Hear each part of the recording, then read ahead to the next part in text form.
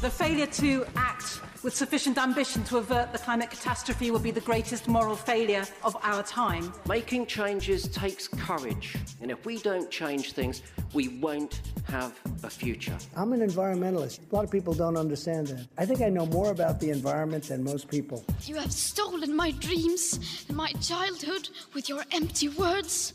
Change is coming, whether you like it or not. Zero Carbon East Off. Hello and welcome to Zero Carbon Easter. I'm Ian Collins. This is episode 18 on our eco journey through the issues that are dominating more headlines today than at any other time in our history. The one thing we always hope, almost pray for, frankly, are that the powers that be crammed in those opulent offices in Westminster might just be listening and adopt at least a nugget of the wisdom that's regularly thrown out from this podcast. If you're unaware of what we do, here's a brief explainer. This series is all about the views, campaigns and inner thoughts of one man. Dale Vince, the entrepreneur and environmentalist, built his success in the green energy sector. He's the owner of Ecotricity, the world's first green energy company. He's also the chairman of Forest Green Rovers. Can we just start, if we could, Dale, on the football thing? Done and dusted for this season, of course. We spoke about this in previous episodes. But what's the latest with the stadium? Because we've had a lot of emails and people saying, you know, it looks great. They've looked at the plans.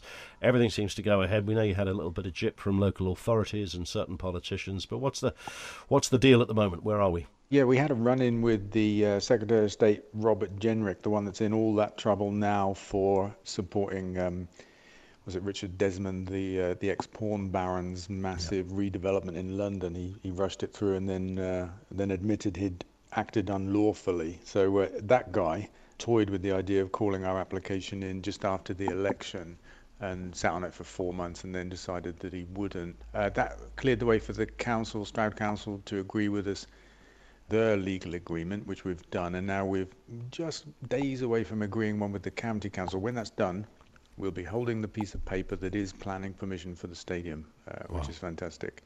And then we can get into detailed design work with the architects for the stadium. We've got some other obstacles to overcome as well. We're going to work with the council on a master plan for the site, for the local plan, which goes to inquiry next year. This means the Green Tech Business Park is coming back as well, the 4,000 job business park that we originally proposed. Massive. And last week we submitted a planning application for 2 training pitches for Forest Green on the site. That's just the beginning of what will be a training complex. But we hope to start building those soon so that we can be doing a bit of training on them next spring. It's kind of strange, isn't it, when you... Yeah, when I was sort of reading through, and we've discussed it a number of times, what the kind of idea behind this is, in addition to football. You mentioned the business park and the whole green veneer and detail and everything that goes with this. You know, once in a while you'll read one of those stories, you know, I don't know, in the Daily Mail of a celebrity who wants to build a fairground in their garden. They whinge because they didn't get planning permission. You think, well, I can kind of see why you didn't get planning permission. A Ferris wheel going around the estate probably isn't a good look. Something like this, you do scratch your head and think, what is the point where somebody looks at that and says, that's not a good idea? You know, the whole thing, it took 5 years, actually, to get the decision, which is an incredibly long amount of time. The land itself wasn't in the local plan for employment use, so we understood that was an issue, so we took that away and left the stadium, and they don't need to be in the local plan, but it still took 5 years, and we just had some opposition, as you get, you know, from the local parish. I mean, you expect that. But then everything else is just a bit hard to explain. I think the county council were incredibly slow on the traffic side. The whole thing has just been like walking through treacle. But look, we're here now, and have found that when you're doing something groundbreaking, it just takes a very long time. Anything that challenges the kind of normal way of thinking or is a little bit outside of the box, it's just harder work. But that's okay. And well, they love putting things on hold, don't they? I kind of think they have a sort of big wheel of fortune wheel there, where they just kind of spin it and say, how long should we put it on hold for? And then it goes round and it stops at a year. They go, that'll do for us. We'll put it on hold for a year. We'll come back to this. Well, there's no explanation, no rhyme nor reason behind it. Just a curious sort of random amount of time. You know, what happened in the last couple of weeks, what's become clear is pretty outrageous, because on a different side of the coin, if you're a Tory party donor and you sit next to the Secretary of State at a Tory fundraiser and you show him a video of your project on your phone and swap phone numbers with him and text him later, he'll rush through your £1 billion planning scheme against the decision to refuse it by the local council and against advice of his own planning inspectors. And he'll do it in such a hurry that you can save 50 million of local taxes for the poorest borough of London. And that's just a different world. And I think it's wrong. And Robert Jenrick has got some big questions to answer. But, I think this kind of corruption is inherent in politics. There was a junior minister spoke in his defence this week and said, actually, anybody can go to a Tory party fundraiser and try and influence the planning process. I mean, my God, this is what they think is okay. I'm just going to text Jenrick now, if you don't mind, Dale. See what he says. Your extension on your house. Yeah, hang on. No, I was going to get that park going. A mate of mine... We'll see if he comes back by the end of the programme. Let's get into some other stuff here. Sizewell C, what's going on here? This is the cost of a new Sizewell C, the nuclear plant, has been put at around about 20 billion quid. What are you making of this? Madness is what I make of it. And the nuclear industry just published a plan, I think they call it 40 by 50. And they want 40% of our electricity to be nuclear by 2050. And they're forecasting heroic cost cuts by the time they get there. At the moment, Hinkley, for example, is 90-odd pounds per megawatt hour, which is more than twice the price of wholesale electricity. And they're forecasting that by 2050, if we shovel enough billions of pounds into the nuclear industry, we can get it down to 60 pounds per megawatt hour. It's an heroic assumption and still way above the market and still 50% more than offshore wind is delivering now, not by 2050, but now. So it's pretty bonkers for the nuclear boys to come out and make all of these claims and ask for so much money and support. And anyway, we don't need 40% nuclear on our grid because it's very inflexible. It has the opposite problem to wind energy. It's base load generation and you can't turn it up or down quickly at all. It can't respond to dynamic issues on the grid. Apart from the fact, of course, that it's very expensive and it produces radioactive waste with a half-life longer than recorded human history. There are so many reasons why we don't need this. One would assume, given the kind of telephone number sort of figures that are involved in running, owning, profiteering from these kind of endeavours into the nuclear world, it's incredibly attractive for some people to advance these arguments. I mean, this is their business, they would say, after all. Does that then become a battle between your world and their world when it comes to the environment departments and the kind of energy debates? Yeah, I think it always has been, and I think there's a degree to which the Conservative Party is seduced by the notion of big business, big, complicated, technical stuff like nuclear, and big industries like the fossil fuel industry, and by contrast, renewables are very simple, very clean, and actually the cheapest, and that doesn't appeal to them, and I don't understand why, but it must be something in their makeup that they prefer the uber technical, uber expensive solutions like nuclear to the here and now cheap and cheerful renewable energy. Yeah. It's interesting because we talked on the last episode about the kind of record-breaking coal-free run we've just had. Has that kind of come to a stop? Yeah, in the most unfortunate of circumstances. We have Drax to thank for it. They fired up one of the... Just explain who Drax are. This is the Yorkshire company, right? Yeah, Drax is a massive ex-coal power station. It's mostly ex-coal. They've started burning 150-year-old trees instead and calling it green and sucking in 1.3 billion of public money to support that, which is an outrage. But they've got some coal-guzzling furnaces left, and they fired one up just for maintenance purposes and put coal onto the grid and broke the 2-month run. Wow. Bad of them. Did they not realise what they were doing? Did somebody? Maybe they did. I have an image of some kind of work experience running over the hill going, no, don't, oh, you've done it, just as they press the button. I think it's more likely they did know what they were doing, and that they weren't happy to see these headlines of the coal-free run that we were having and predictions of the end of coal and stuff, so they just broke it, just fired it up, and can't talk about it now, can we? Because it's stopped. It's just on that point about, I hear this in lots of areas, the word renewable has to be, and must be, scrutinised when a company throws that word in. There is many examples and reasons to be suspicious when somebody says this is renewable, regardless of what they're talking about. Yeah, Drax have been a good example of that lately. There was a press report a couple of weeks ago that said the material that they're burning is known as biomass. It's organic material. In this case, it was wood waste from some kind of forestry activity. The report said, actually, it's from trees that take 150 years to regrow. Now, Drax are claiming that they're carbon neutral when they burn this wood waste, because trees are carbon neutral because you can grow them again. But a 150-year period is nonsense. We've got to become zero carbon in the next 10, 20 at the most. So 150 years is a joke. And we put it to Drax over social media. We said, is this true, guys? And they started sending out a succession of non-answers, of PR kind of videos and puff pieces really around what they do, but they wouldn't answer the direct question, are you burning trees that take 150 years to regrow? Yeah. We have to assume the fact is they are. And they're shipped all the way from America. So there's that too. You have to question it. I mean, you don't have to question it. It's obviously wrong. It's fake. It's not green energy. It's not carbon neutral. And it's just business as usual. Instead of burning coal, they're burning trees. Yeah. I mean, it's almost a case for keeping up that question on a weekly basis, isn't there, to them, just to see if you do eventually get a reply.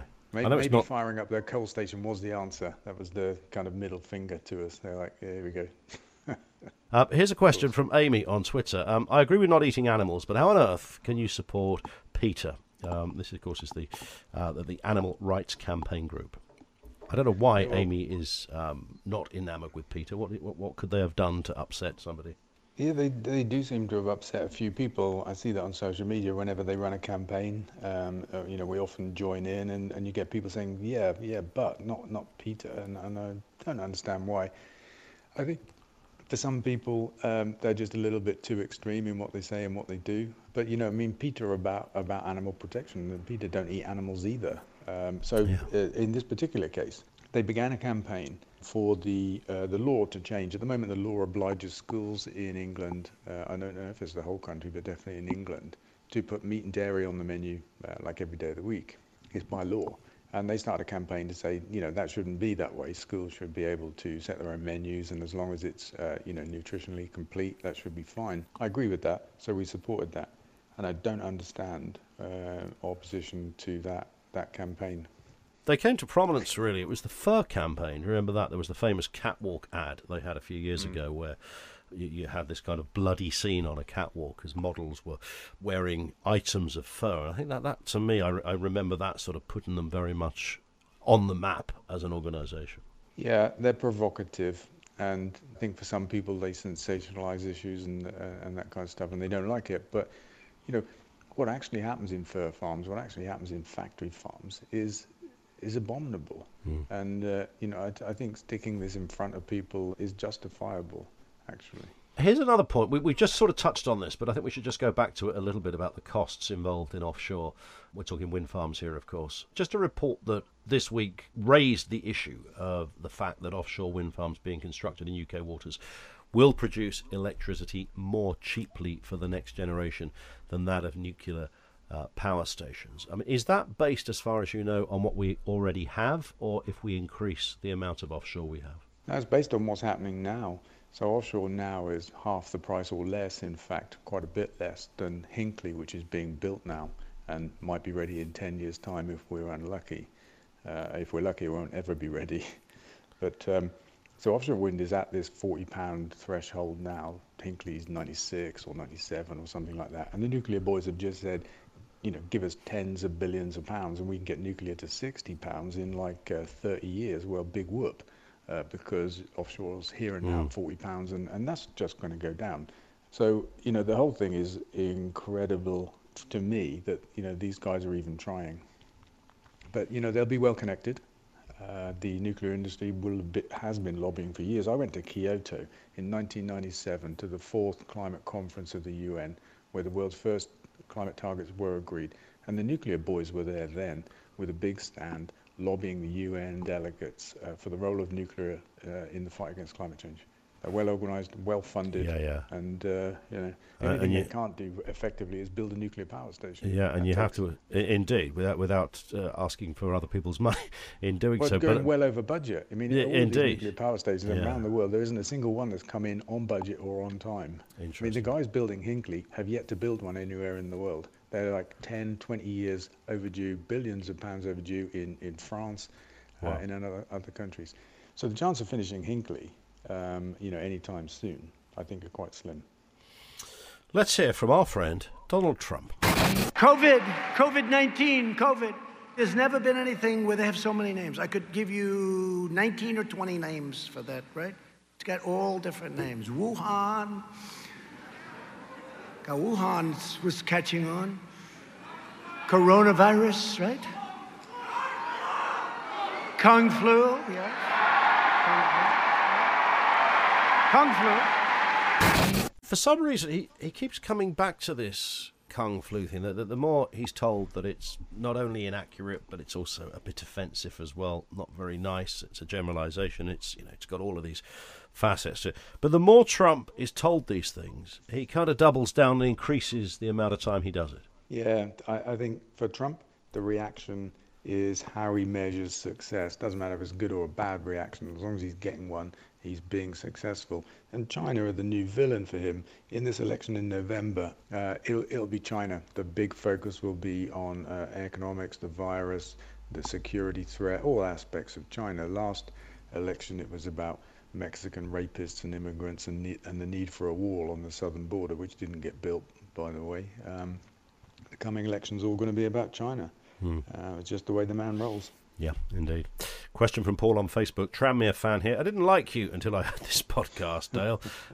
It's got me into some of the big debates, however, on your Facebook page. What's your biggest fear about the future? The planet, that is, not Tranmere. Well, thanks, Paul.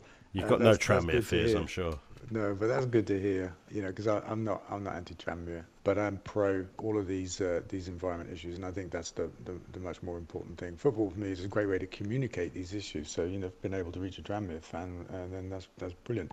My greatest fear, I don't really have one. I'm not driven by anxiety and stuff like that. I kind of just see the way the world is, and I try to change it. But if you ask me to predict what's going to happen, I think that we'll be too late to deal with climate change, and we'll have a massive impact from it. It will be very hard to slow down. We'll hit a tipping point, and the economic impact of this virus will seem as nothing to what comes. And it might not be so bad for our generation, but for generations to come, it will be increasingly worse. I think we'll just be too slow to react, because we're the kind of species that works that way. And until things are really bad, we won't take something seriously. And I guess that's my prediction. Not so much fear, because I say I'm, in some respects, not bothered. I'm a bit of a fatalist, but I'm bothered enough to dedicate my life to trying to stop it from happening, if that makes sense. Sounds like a contradiction, but no, I got often it. Feel I get it. Let's just finish on a couple of food-related issues. Pop star Lizzo reveals she's gone vegan. So I guess in the world, if you're a vegan, you need high-profile people to help that message along the way, Dale. Yeah, I think it's brilliant. I think veganism is not short of high-profile adopters and advocates, but I think it's brilliant. The more the merrier. I mean, diet is one of the big three issues driving climate change, and there's an incredible injustice at the root of it. 60 billion animals a year are abused and slaughtered for food that we don't need, that actually is causing human health problems as well. Something that we need to tackle. And your own cooking dalliances appear to have sort of crossed the spotlight, because we talked about cheese, didn't we, in the last episode? And I thought you sounded kind of very expert-like. And clearly I'm not the, because Thomas on Facebook says, love the podcast. I was wondering if you or Mrs. Vince can help. During the lockdown, I've gone veggie and will transition to vegan, one product at a time. Oat milk is lovely. You talked about cheeses. Are they good substitutes for things like Parmesan and mozzarella? Also, anything I can substitute single cream with as a cooking sauce? Yeah, actually, I think I saw the same question on Facebook, and there were some good answers given: a Parmesan substitute, single cream substitute, that kind of stuff. I think generally about cheese, like I said last time, I'm not like its biggest fan, but the ones I've tried, I think, are amazing.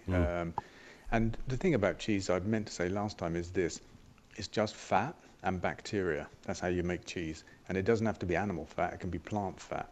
And Sure. that's what's happening with vegan cheese. It sounds unglamorous when I put it that way, I know that it does. But that's basically all that it is. And people recently just seem to have unlocked the secret of combining plant fat instead of animal fat with bacteria and making great cheese. So happy days. And yeah, oat milk, I agree. I think it's fantastic. I've seen some single cream substitutes. I'm not a fan of that kind of food, so I don't eat them, but they're out there. And increasingly, everywhere you look, there's a plant-based alternative to an animal-based kind of normal product, which is great. That invite from MasterChef can only be weeks away, I'm thinking, Dave. Yeah, I'm not sure beans on toast is going to cut it. But Yeah, but I'll I tell give it you a go. what, you can't really beat beans on toast. We once did a phone-in debate about what's the quickest thing you can cook that sends back the maximum results, and the main answer was toast. Toast, yeah. Because toast it takes 30 seconds and it's really nice. But then, of course, you can put beans on there as well, so you've got a vegan option in there too, which is equally. I'll tell you what I'm a fan of. Go on. And it links to cheese and Marmite toasties. Oh my God. Do you know cheese what? and Marmite is an awesome combination. Are you a lifelong Marmite person? Yeah, I'm a kind of love it, hate it kind of guy, because it bloats me because it's such a powerful dose of yeast. But I love the taste, and then I regret the impact of it. Is it fattening? No, I don't think it's fattening. Just bloating. It's just like, just blows you up. Like That's in what's your happening. intestines. I literally discovered Marmite 6 weeks ago. Right? Yeah. Where you been? My sister, as a kid, my sister would eat this stuff by the spoonful. Couldn't stand it. Whacked it on a bit of toast the other day. Thought, I'm going to give this a go. I can't leave the stuff alone. I'm like a Marmite botherer now. Well, there's a great alternative to Marmite. Miso, Japanese product, Okay. fermented soya. It's savoury like Marmite and salty, but it doesn't have the yeast content. Try and get hold of So some. I recommend I that. might text Robert Jenrick to see if he's got some. So he can do anything. Dale, we will speak on the next episode. Thanks, Ian. See you then. That's it for this one. Don't forget, of course, to subscribe for free from your podcast provider so that you get each new episode automatically. Leave a review there as well. Really important stuff. Make sure you follow Dale on social media as well. Twitter.com/DaleVince or Facebook.com/DaleVince. Zero carbon. East of.